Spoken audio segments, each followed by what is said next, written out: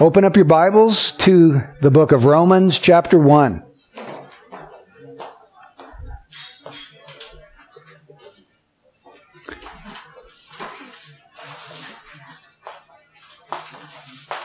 Last week we looked at verses 1 to 5. Today we're going to look at verses 6 and 7. So we're going to complete the first paragraph of the book today.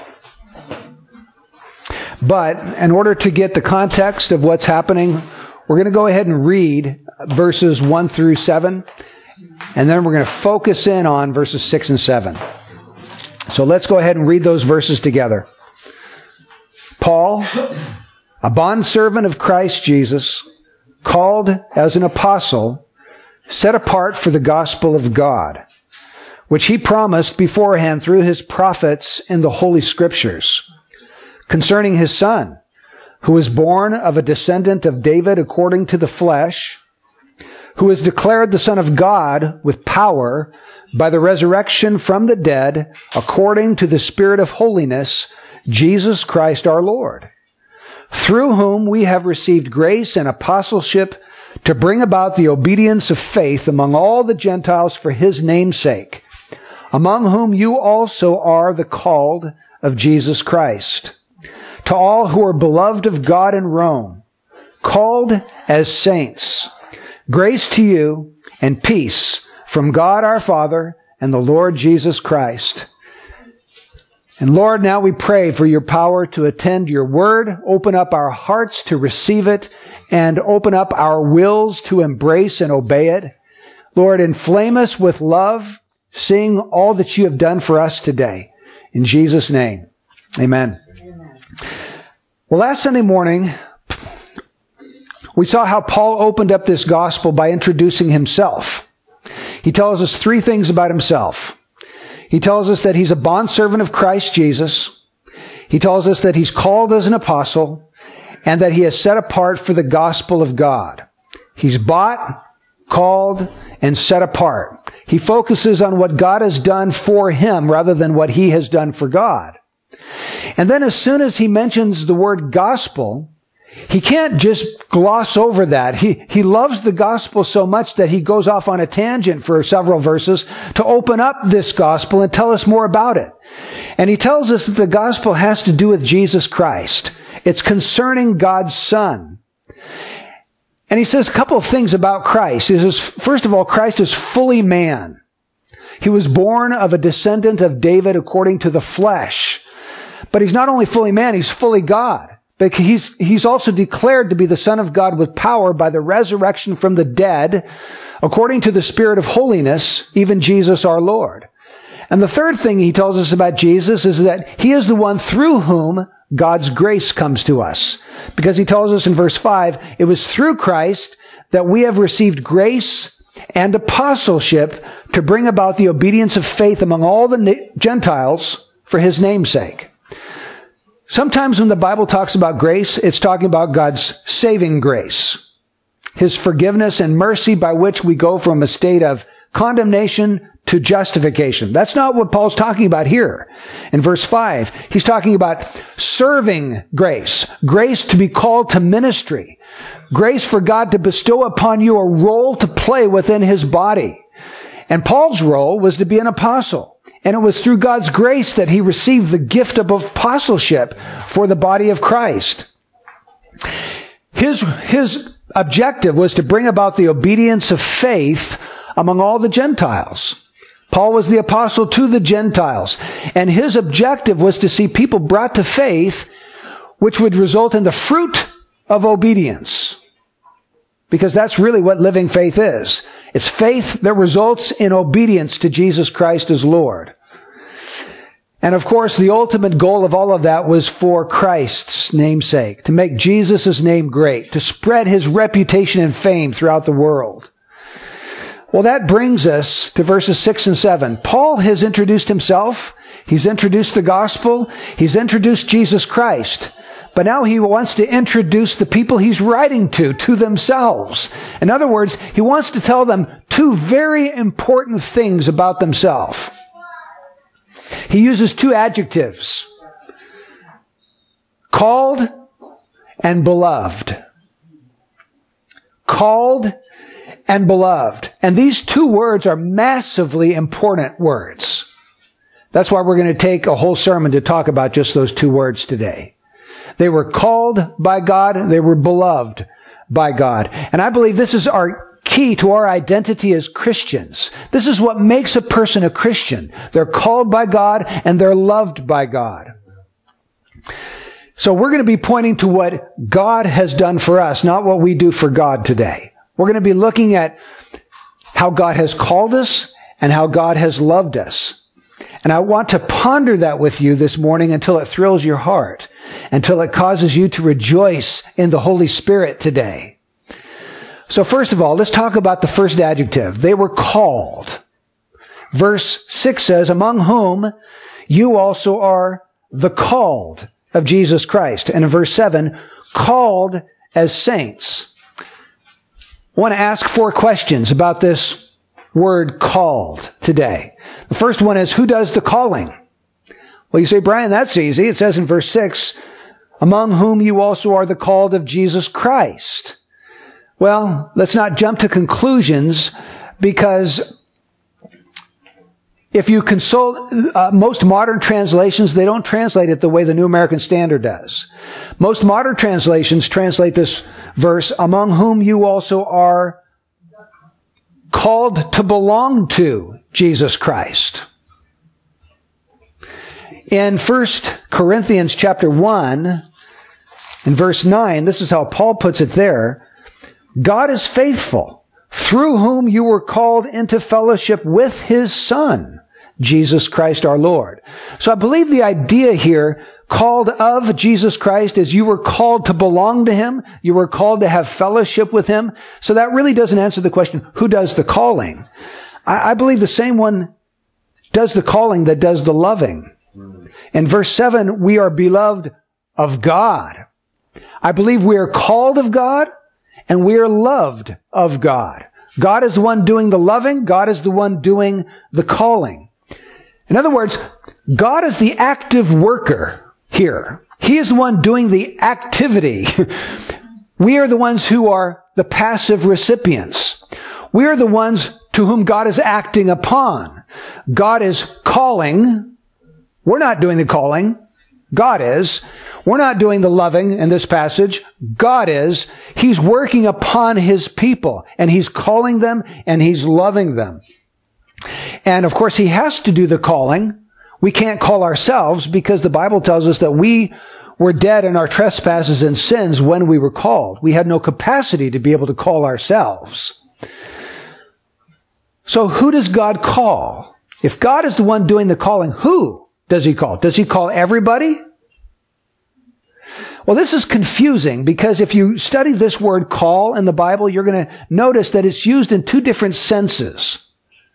For example, if you were to go to Matthew chapter 22 and look at the marriage feast, the king throws a marriage feast for his son over in Matthew 22. It's a parable that Jesus gives us.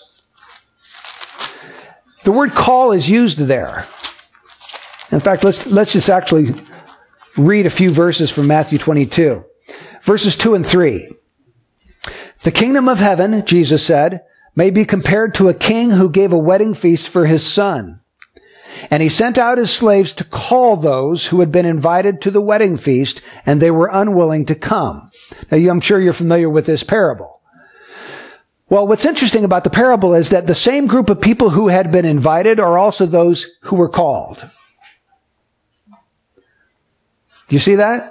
The calling and the invitation are coextensive. Same people who are invited are called. So the calling that Jesus is talking about in this parable is more of an invitation. It's an extension, an offer, an invitation to come to Christ. Notice that this call can be refused, because in verse 3 it says they were unwilling to come. They were called and they wouldn't answer the call. They wouldn't come. They were invited. They had other plans. They were too busy. They wanted nothing to do with this marriage feast that the king was throwing for his son. So this is a call that can be refused. It's a call that is extended to all those who are invited. So what are we talking about here? What is Jesus talking about here? he's talking about what I refer to as the gospel call. Okay? The gospel call is a call that goes out to everybody who hears the gospel. Whether they embrace the gospel or not, they have heard the call of the gospel. They are invited to salvation through Jesus Christ. But tragically, most of them are unwilling to come to Christ that they might have life. They hear the gospel call, but they don't answer it. Sometimes theologians refer to this call as the universal call or the external call. I don't think universal call is a good name for it because it's really not universal. There are millions of people around the world that have never even heard the name of Jesus Christ. They haven't heard this gospel invitation. So gospel call is a good name for this particular kind of call. But then notice the last word, verse 14 of Jesus' parable. He says, "For many are called, but few are chosen." So he makes a differentiation between those who are chosen and those who are called. Well, the call here is the gospel call. So, here on Sunday morning, if an unbeliever comes to church and I preach the gospel, they've just heard the gospel call. Or if Billy Graham preaches and 50,000 people hear him, they're hearing the gospel call. As missionaries go out throughout the world, the gospel call is being extended. Amen. Okay? So that's one sense in which the word call is used in the Bible. But it's actually very rare. There's only a few instances in the Gospels where this kind of call is referred to. If you get into the epistles, from Romans through the rest of the epistles, when it talks about being called, it's not talking about the gospel call. It's talking about something else. I'm going to refer to it as the effectual call. And the word effectual means it's effective in bringing about salvation. It's a call that's effective to bring a person into a saving relationship with Jesus Christ. And you say, well, okay, Brian, why do you think that when we come to Romans 1 and it's talking about being called, it's not talking about the gospel call, but it's talking about an effectual call, a call that actually brings a person into the possession of salvation? Well, I'll tell you why. It's because of how Paul uses the same word throughout Romans. And so I want to show you. We're going to take a little journey through Romans and look at how he uses this word call or called. Let's go over to Romans chapter 8 and take a look at how he uses the word there. Verse 28. One of the most famous verses in all of the Bible. "And we know that God causes all things to work together for good." Now we love that part, but sometimes we ignore the rest of the verse. It's not for everybody in the world. That promise is made to a particular group of people. It's those who love God. And why in the world does anybody ever come to love God? Because they are called according to His purpose. The promise is made for those who love God. And let me explain to you what it means to love God. It means that you have been called according to God's purpose. See, the person who's called is not called according to their own purpose. They're called according to God's purpose.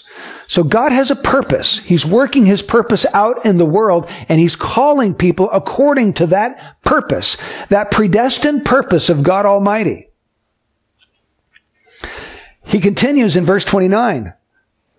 "For those whom He foreknew, He also predestined to become conformed to the image of His Son, so that He would be the firstborn among many brethren."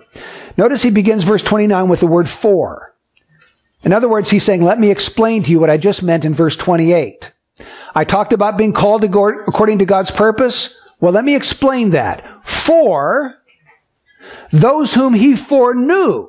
In other words, the people who are called in verse 28 were previously foreknown by God.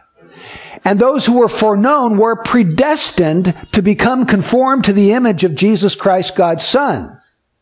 So all those who are called were foreknown. And you say, well, I know what foreknown means. That just means God knows ahead of time whatever's going to happen.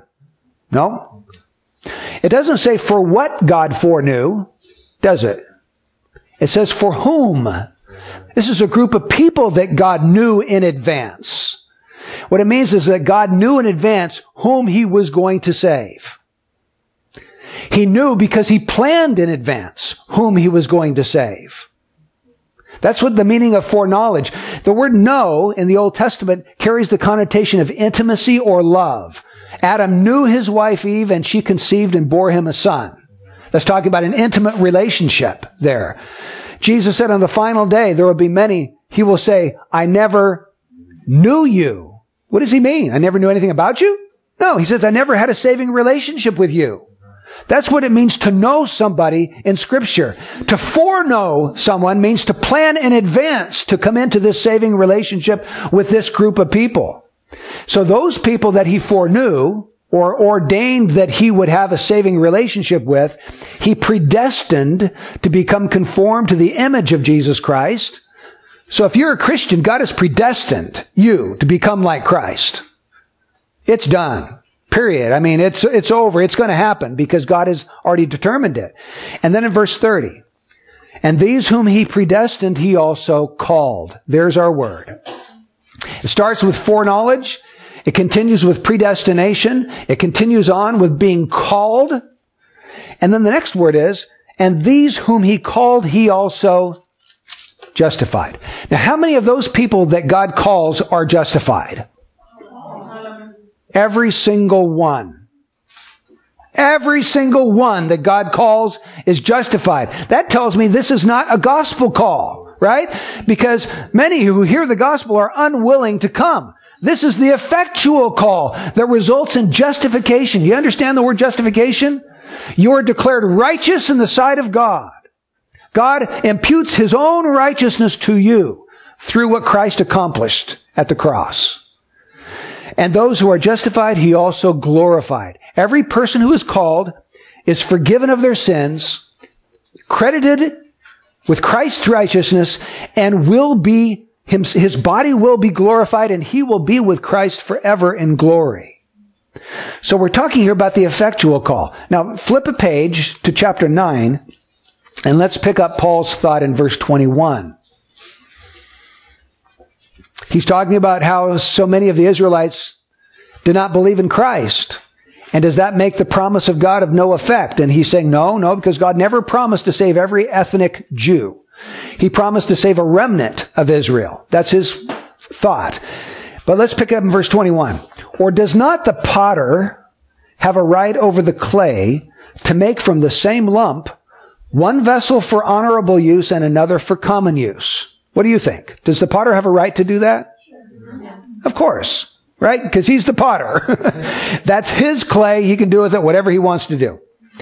What if God, although willing to demonstrate his wrath and to make his power known, endured with much patience vessels of wrath prepared for destruction, and he did so to make known the riches of his glory upon vessels of mercy, which he prepared beforehand for glory, even us whom he called. Now, I don't want you to miss what's happening here. Paul identifies who's being called in verse 24. It's us. He's writing to the believers in Rome. It's us. We have been called. Well, okay, we've been called according to what? According to God's purpose. What was his purpose? Well, he explains it in verse 22 and 23. There are two lumps, right? He takes the single lump and he divides them into two. There's one lump that's going to be made into a vessel for common use. He takes the other lump and he's going to make that into a vessel for honorable use. The one lump is called vessels of wrath, prepared for destruction. Verse 22. The other lump is made into vessels of mercy, which God prepared beforehand for glory. And that is the group, or those are the vessels in verse 24 that are called. So what I want you to see is that God's election is completely and absolutely consistent with those who are called. First, he elects, and he does that before the foundation of the world, according to Ephesians 1:4. He makes a choice. And then at the right time, he calls. He calls effectively. He overcomes all resistance that person has, and we all do. It's our sin. We want to hold on to our sin. And God becomes so powerfully attractive to us that he overcomes all resistance. And so we run to him. That's why we call this irresistible grace, because God makes it so irresisting. If he didn't do that, we'd never come. None of us would come. Because we love our sin and we hate the light. God has got to do something so powerful that we can't help ourselves, that we must come running to Jesus Christ. And you say, oh, well, Brian, isn't that unjust of God to only call some and not call everybody? If God calls some people, doesn't that mean he ought to call everybody? And isn't he wrong not to call everybody if he only calls some? Well, let's think that through for a minute. That would only be correct if everybody deserves to be called. If everybody has a right to be called. But the problem is, nobody deserves to be called, and nobody has a right to God's favor because we're all miserably fallen and corrupt sinners. We've sinned away any right to God's mercy. We're all under the death sentence. We're all under the sentence of condemnation, under the wrath of God. If God decides to call somebody, it's not going to be because they had a right to it or because they deserved it. What's it going to be according to? His grace. Remember that we read from Galatians 1:15 last week. And I'm going to refer to it again because Paul's going to help us understand the basis for this call. He says in Galatians 1:15, "But when God, who had set me apart even from my mother's womb and called me through his," what? Grace. Grace. God calls through grace. Or look at 2 Timothy chapter 1, verse 9. This is a powerful verse. "God, who has saved us and called us with a holy calling, not according to our works, but according to his own purpose and grace, which was granted us in Christ Jesus," from when? All eternity. God's purpose and God's grace was granted to us in Christ from all eternity. It had nothing to do with your works. If you have been called by God, it wasn't because you deserved it. It wasn't because you worked real hard to get it. It was because God was gracious and generous and merciful towards you. And out of the free, spontaneous love of his heart, he poured out this grace to call you and to bring you to him. So no, it's not unjust for God not to call everybody. If God were to be completely just with every person in the world, every one of us would end up in hell. Because that's what we deserve and that's what we have a right to because of our sin. But if God extends mercy, he's overruling justice in those situations, and he's extending his sovereign mercy. It's like if the governor, 10 people are on death row and the governor decides to pardon one of them. He's not unjust to the other 9, right? Because the other 9 are getting exactly what they deserve. He's just being merciful to the one. So that's the answer to the question, who does God call? He calls his own elect. He calls the ones he has chosen in Christ before the foundation of the world. And it's only those that he calls. And when he calls, they come and they believe and they repent. And he overcomes all resistance so they come running freely to Jesus Christ. Well, let's talk about the third question. What is God's call? Well, we know that it's not merely an invitation by now. If it were, none of us would ever be saved. It has to be more than that because we're so entrenched in our sin. Jesus said that they loved darkness rather than light, for their deeds were evil, and they would not come to the light because those deeds would be exposed. And so if we love the darkness, something's got to change within our heart. Do you see that? Our love has to change. Will never come as long as we love darkness. Well, how does a person ever stop loving darkness and start loving light? That's something that goes on the inside of his nature, right? His heart. And we can't just snap our fingers and say, okay, I'm going to change my heart today. You are who you are, right? It's like the leopard saying, I'm just going to decide to have stripes instead of spots today. Well, no, you're not. You are a leopard. So how is this ever going to happen? God extends a divine summons, not just an invitation, a divine summons which is attended with divine power, enabling repentance and faith. I've told this illustration before, but let me do it again because it's such a good one. There's a dad trying to watch TV after a hard day's work. He's in front watching the news, and his 3 little boys are just horsing around. And they're running around the room screaming and giggling. And the dad's getting irritated because he wants to watch what's on the news. And so he says, boys, stop horsing around. I'm watching TV. But they pay him no mind. They ignore him. They just keep running around and giggling and laughing. And he gets a little bit more irritated. He says, boys, I said, stop horsing around. They don't pay him any mind.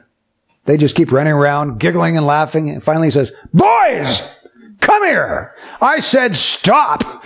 And they come before their dad just terrified. That's the effectual call. He gets their attention. He gets them to go on a new course of action. That's what we mean by being called. It's not just to hear an invitation. It's to be summoned by the King himself into his presence.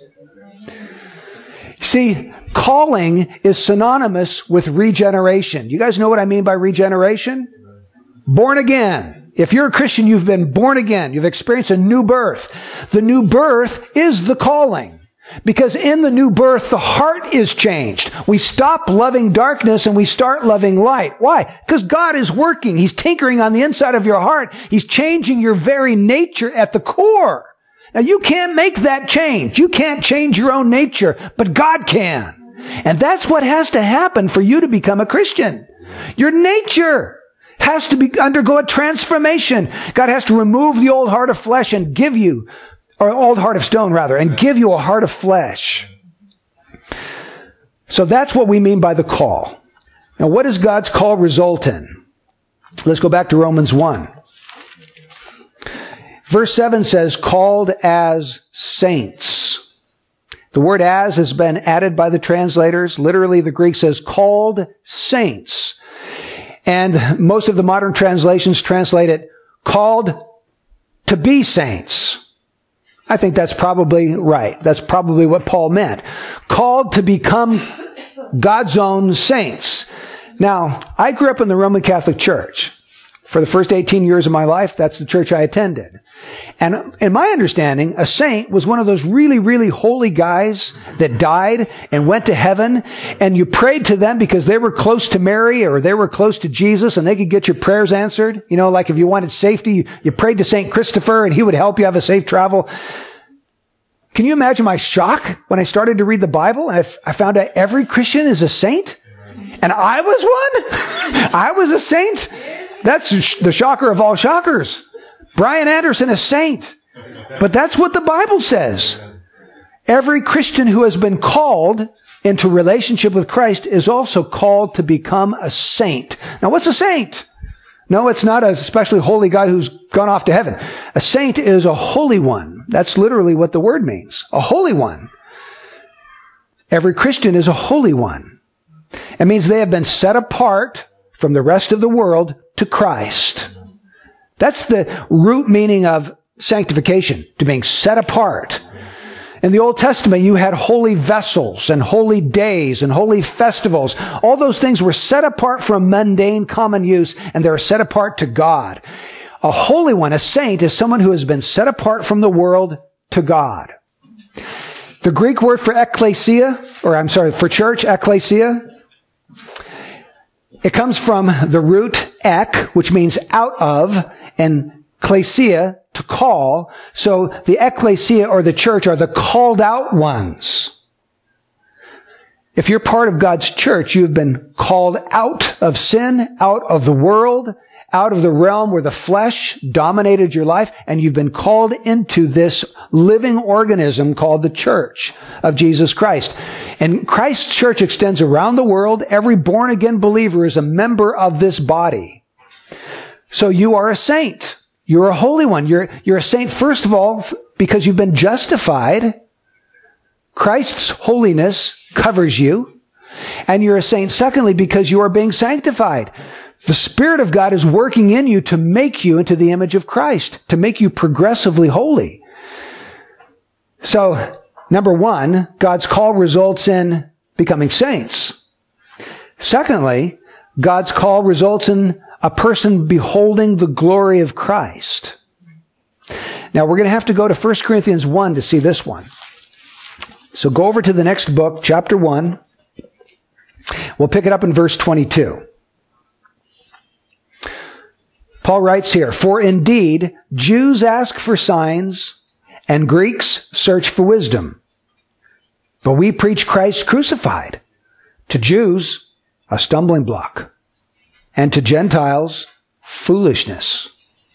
But to those who are the called, both Jews and Greeks, Christ, the power of God and the wisdom of God." Now, meditate on those verses with me because it's very, very powerful. Paul says, I preach to Greeks and I preach to Jews. I extend the gospel call to all men, Greeks and Jews and Gentiles. But the problem is that when I preach to the Greeks, it seems like foolishness. And when I preach Christ crucified to the Gentiles, they're stumbled by that. Well, Paul, does that mean that nobody is going to receive Christ for who he is? No, it doesn't mean that, because there's another group. There's the Jews, there's the Greeks, but verse 24 says, but to those who are the called, something else happens. They don't see Christ as foolishness or a stumbling block, do they? They see him as the wisdom of God and the power of God. Now, how did they go from seeing him as foolishness to seeing him as the wisdom of God? Or how did they go from seeing him as weakness to seeing him as the power of God? The answer is in verse 24. God called him. That's how it happened. They saw something in Christ they had not seen before. They were blind before to the glory of Christ, and now they see it. Why? Because he called them. That's why.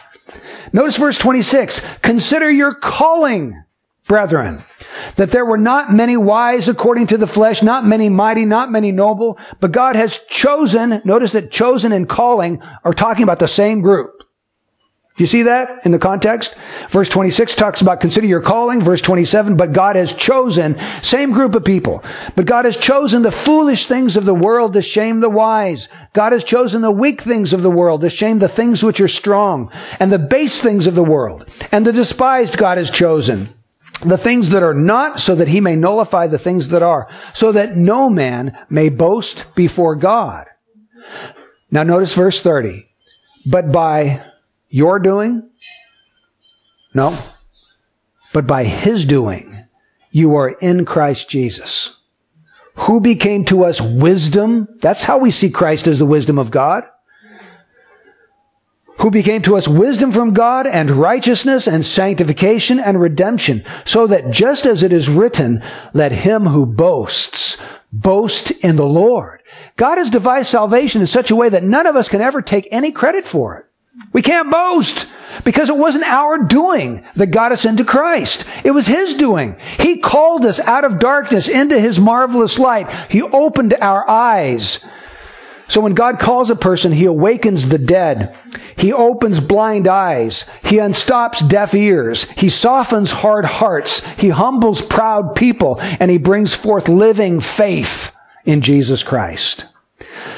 So when we go to Romans 1, and Paul introduces the people who are going to be receiving this letter, and he says, you are the called. Folks, that meant something to them. That meant something huge. God has bestowed special, distinguishing, sovereign mercy upon me. Not everybody was called, but I was. It should fill you with a sense of, oh my goodness, God loves me. I'm special. God took pity upon me when he didn't have to. Well, let's look at the second word. It's the word beloved. And I'm just going to use the word loved. We're called and we're loved. The first question that comes to us this morning is, okay, does God love everyone the same? Now, I was raised to say, well, of course he does. That's a stupid question. Of course, everybody knows God loves everyone exactly the same. Well, I want you to think about that this morning. Think it through. Look what he says in Romans 1:7. To all who are beloved of God in Rome. What does he mean? Of all those who live in Rome, I'm writing to those who are beloved of God. You see, to all who are beloved of God in Rome is this letter written. In other words, these people are the ones that God has set his special love upon. Well, are you saying, Brian, that God doesn't love everybody? No, I'm not saying that. I'm saying that God loves everybody in one sense, and he loves his own special people in another.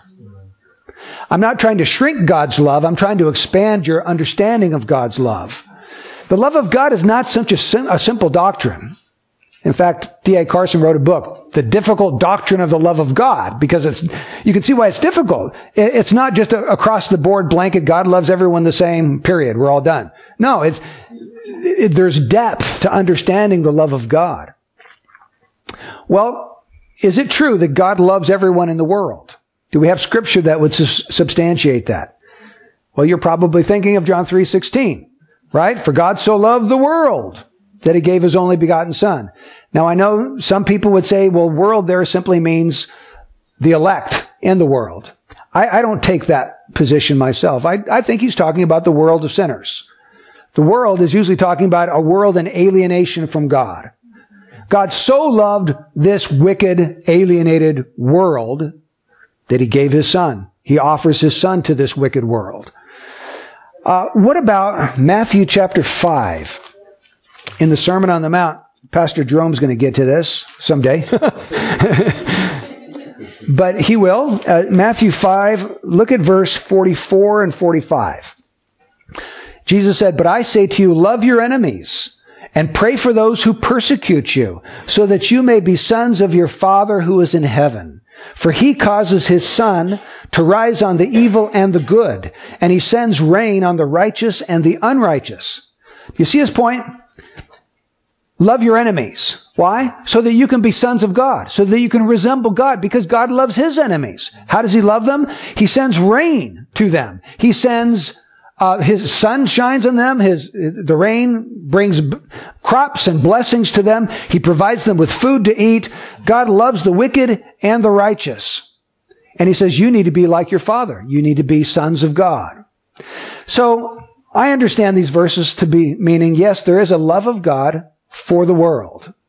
A love of benevolence, kindness, pity.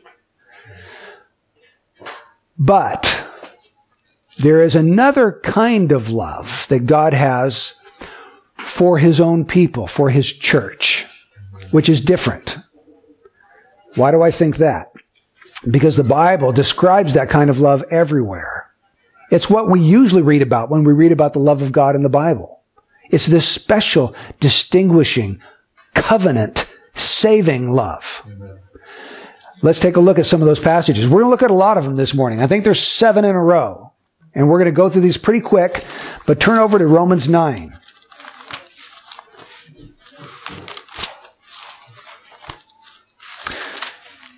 Here we're back in good old Romans 9. We were just there. But again, Paul is helping us to understand that God has not broken his promise, because not all Israelites are being saved. His promise was to save a remnant from Israel. And he says in verse 11, he's talking about Isaac and Rebekah's twin boys, Jacob and Esau. For though the twins were not yet born and had not done anything good or bad, so that God's purpose, according to his choice, would stand, not because of works, but because of him who calls, it was said to her, the older will serve the younger. That's exactly opposite to what it should have been, because Esau was the older one. Now he's going to serve Jacob, who's the younger one.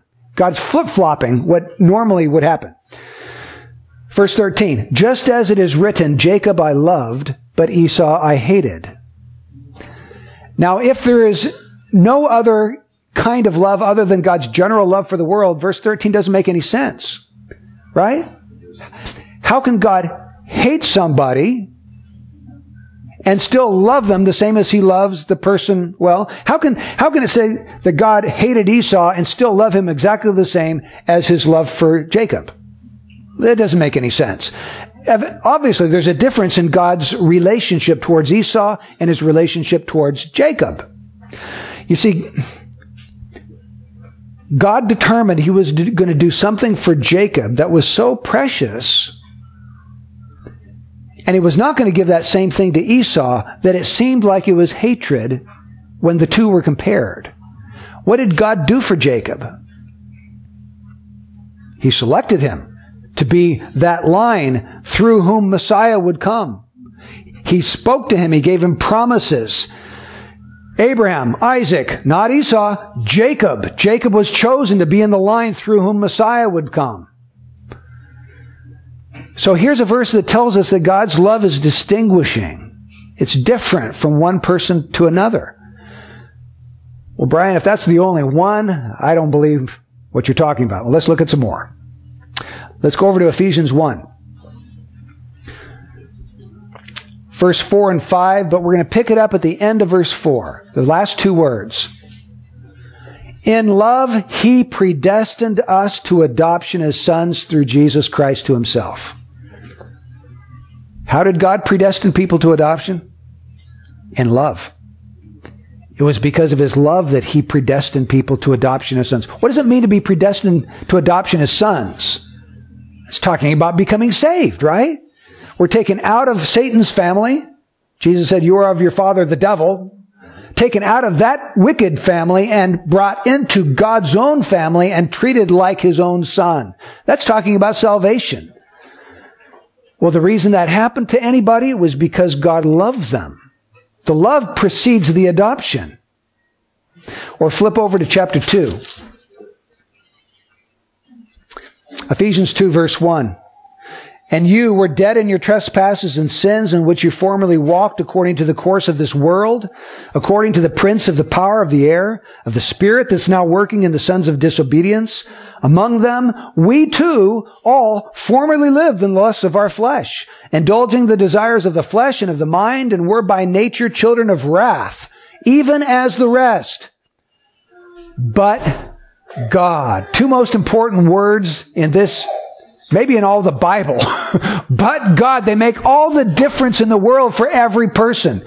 But God, being rich in mercy because of his great love with which he loved us, even when we were dead in our transgressions, made us alive together with Christ. Verse 5 is talking about the new birth, being made alive. Why does it happen? Verse 4 tells us it's because God was rich in mercy, and it was because of his great love. Now, not every person is born again. The new birth is a result of this great love, not just a general, ordinary love, a great love. The love that we read about in Ephesians 1:5. In love, he predestined us to adoption as sons. This is the same love that caused us to be born again and made alive together with Christ. We are taken out of a state of spiritual death, dominated by the world, the flesh, the devil, and under the wrath of God. And in that condition, God made us alive because of his great love for us. Colossians 3, verse 12. So as those who have been chosen of God, holy and beloved. I want you to notice how so often in the Bible, being chosen is coupled and linked with being called and being loved. So as those who have been chosen of God, holy and beloved. The same people that are called are those who are beloved of God. Or go over to 1 Thessalonians 1, verse 4. 1 Thessalonians 1:4. Knowing, brethren, beloved by God, his choice of you. See it again? When I first saw this, I was amazed. Everywhere I started to look, the love of God is linked with his choice. It's a sovereign love. It's a distinguishing, special love. It's a covenant love. It's different from his general love to all mankind. Or how about 2 Thessalonians chapter 2, verse 13 and 14. Paul says, "But we should always give thanks to God for you, brethren, beloved by the Lord, because God has chosen you from the beginning for salvation." There it is again. Beloved by God and chosen for salvation. Or how about Jude, that little tiny book right in front of the book of Revelation. And I'm just going to read verse 1 of Jude. "Jude, a bondservant of Jesus Christ and brother of James, to those who are the called, beloved in God the Father, and kept for Jesus Christ." Those who are beloved in God the Father are also the called.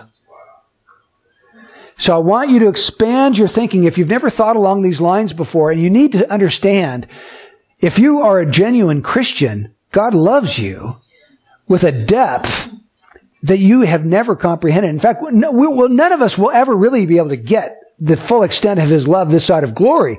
Paul prays in Ephesians 3, he prays that they would understand the breadth and the length and the height and depth of the love of God. That's why, because we're getting to something that is so powerful and so amazing that we can't get to the bottom of it. So God has a special love for his elect people. Now, I can safely say that I love all people. And because I love all people, I love all women. But does that mean that I have the same kind of love for all women in the world as I have for my bride? No. Better not be. And it's not true. I have a very special covenant love between my wife and myself, and I don't share that kind of love with any other woman in the world. You see, God has a special love for his bride, his church, and he doesn't have the same kind of love for all the rest of mankind.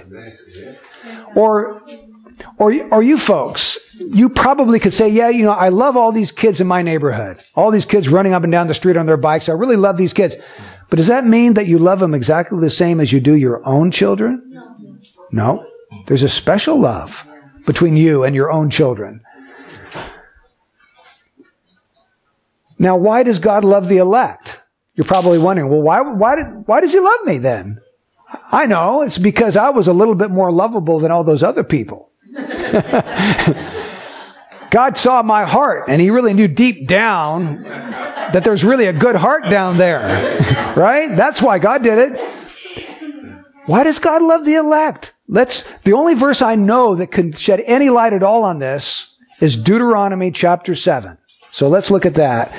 And here we're talking about God's people of the Old Covenant. And we're going to see why God loved his people in the Old Covenant. And if it's true that he loved his Old Covenant people like that, then I would assume it's also true that's why he loves his New Covenant people. Well, let's see. Deuteronomy 7, verse 6. "For you are a holy people to the Lord your God. The Lord your God has chosen you to be a people for his own possession out of all the peoples who are on the face of the earth. The Lord did not set his love on you or choose you." Now notice here, to choose them is the same as setting his love on them. Election and love go hand in hand. Okay? God didn't set his love on you nor choose you because you were more in number than any of the peoples. For you were the fewest of all peoples. Israel didn't say, I know why God loves us, because we were just the most mighty, powerful, biggest nation on the earth. He couldn't help but loving us. That wasn't true. They were the smallest. God chose the smallest nation. Here it comes, verse 8. "But because the Lord loved you and kept the oath which he swore to your forefathers, the Lord brought you out by a mighty hand and redeemed you from the house of slavery, from the hand of Pharaoh, king of Egypt." Verse 7, "The Lord didn't love you because you were more in number." Verse 8, "The Lord loved you because why?" Because he loved you. That's what it says. But because the Lord loved you. That doesn't make any sense. Well, it does to God. It makes perfect sense to God. It doesn't make any sense to us because we're looking at how we differ from each other and how one person's better than another. God loved you because he loved you. He made a decision to love you. The Lord has mercy on whom he will have mercy. God loves whom he will love. And if you are called, you are loved by God with this deep, incredible, sovereign love that I can't understand it, and I'm sure you can't either. It just blows me away to consider. It's an everlasting love. He didn't set his love on you when you came to Christ. He set his love on you before the foundation of the world. And that's why you came to Christ. That's why you were called. That's why you were adopted into his family.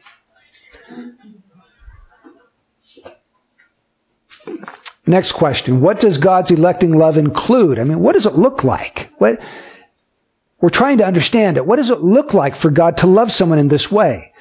Well, turn over to Romans 8 and look at verse 37.